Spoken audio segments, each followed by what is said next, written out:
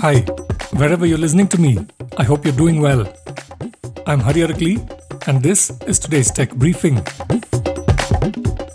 Google has started to support third-party billing for Google Play Store purchases in India as the Android maker begins to comply with local rules after its challenge to a diktat from India's Competition Commission was initially rejected by the country's top courts but remains pending, TechCrunch reports.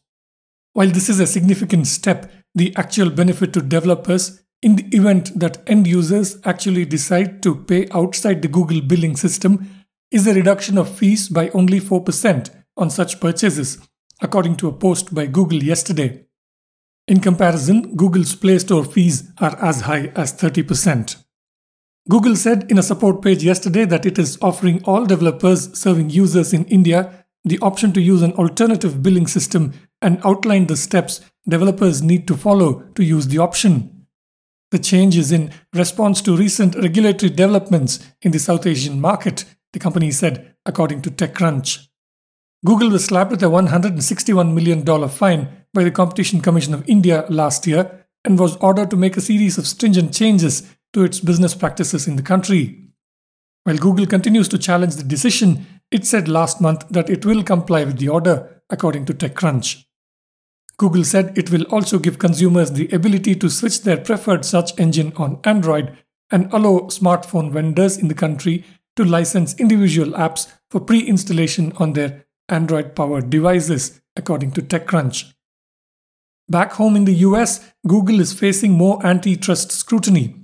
The latest development, according to Reuters, is that US Justice Department lawyers said that Google destroyed internal corporate communications and have asked a federal judge to sanction the company as part of the government's antitrust case over its search business. The DOJ asserted in a court filing unsealed in a Washington, D.C. federal court yesterday that Google failed to timely suspend a policy allowing the automatic permanent deletion of employees' chat logs, according to Reuters.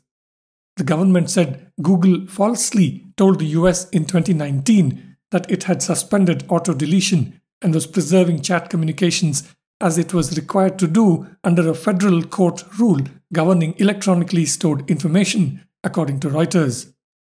Google has refuted the US Justice Department's accusations and also denied the underlying allegations that it abused its power in the internet search market. The US DOJ's sanctions bid marks at least the second time in the case that the government has sought to punish Google, according to Reuters. Meanwhile, here in India, CE Infosystems, better known for its geospatial software tech products under the brand MapMyIndia, which competes with Google Maps, for example, yesterday announced the launch of its new line of navigation and entertainment hardware products for cars and two-wheelers. The products, branded Mappls Gadgets, taking on the same name as the Mappls app of MapMyIndia, include advanced vehicle GPS trackers, dash cameras, in-dash navitainment systems, and smart helmet kits, the Mumbai-listed company said in a press release. Mappls Gadgets are available direct from the company at mapplesgadgets.com, as well as offline through approved genuine accessory showrooms of various OEMs. They can be shipped and installed pan-India with prices ranging from $4,990 to $38,990, according to the company's press release. The Mappls software is integrated into these devices and works on Android, including Android Auto, and iOS, including Apple CarPlay. That's it for this briefing. You can find all our podcasts on ForbesIndia.com and on your favorite podcast app.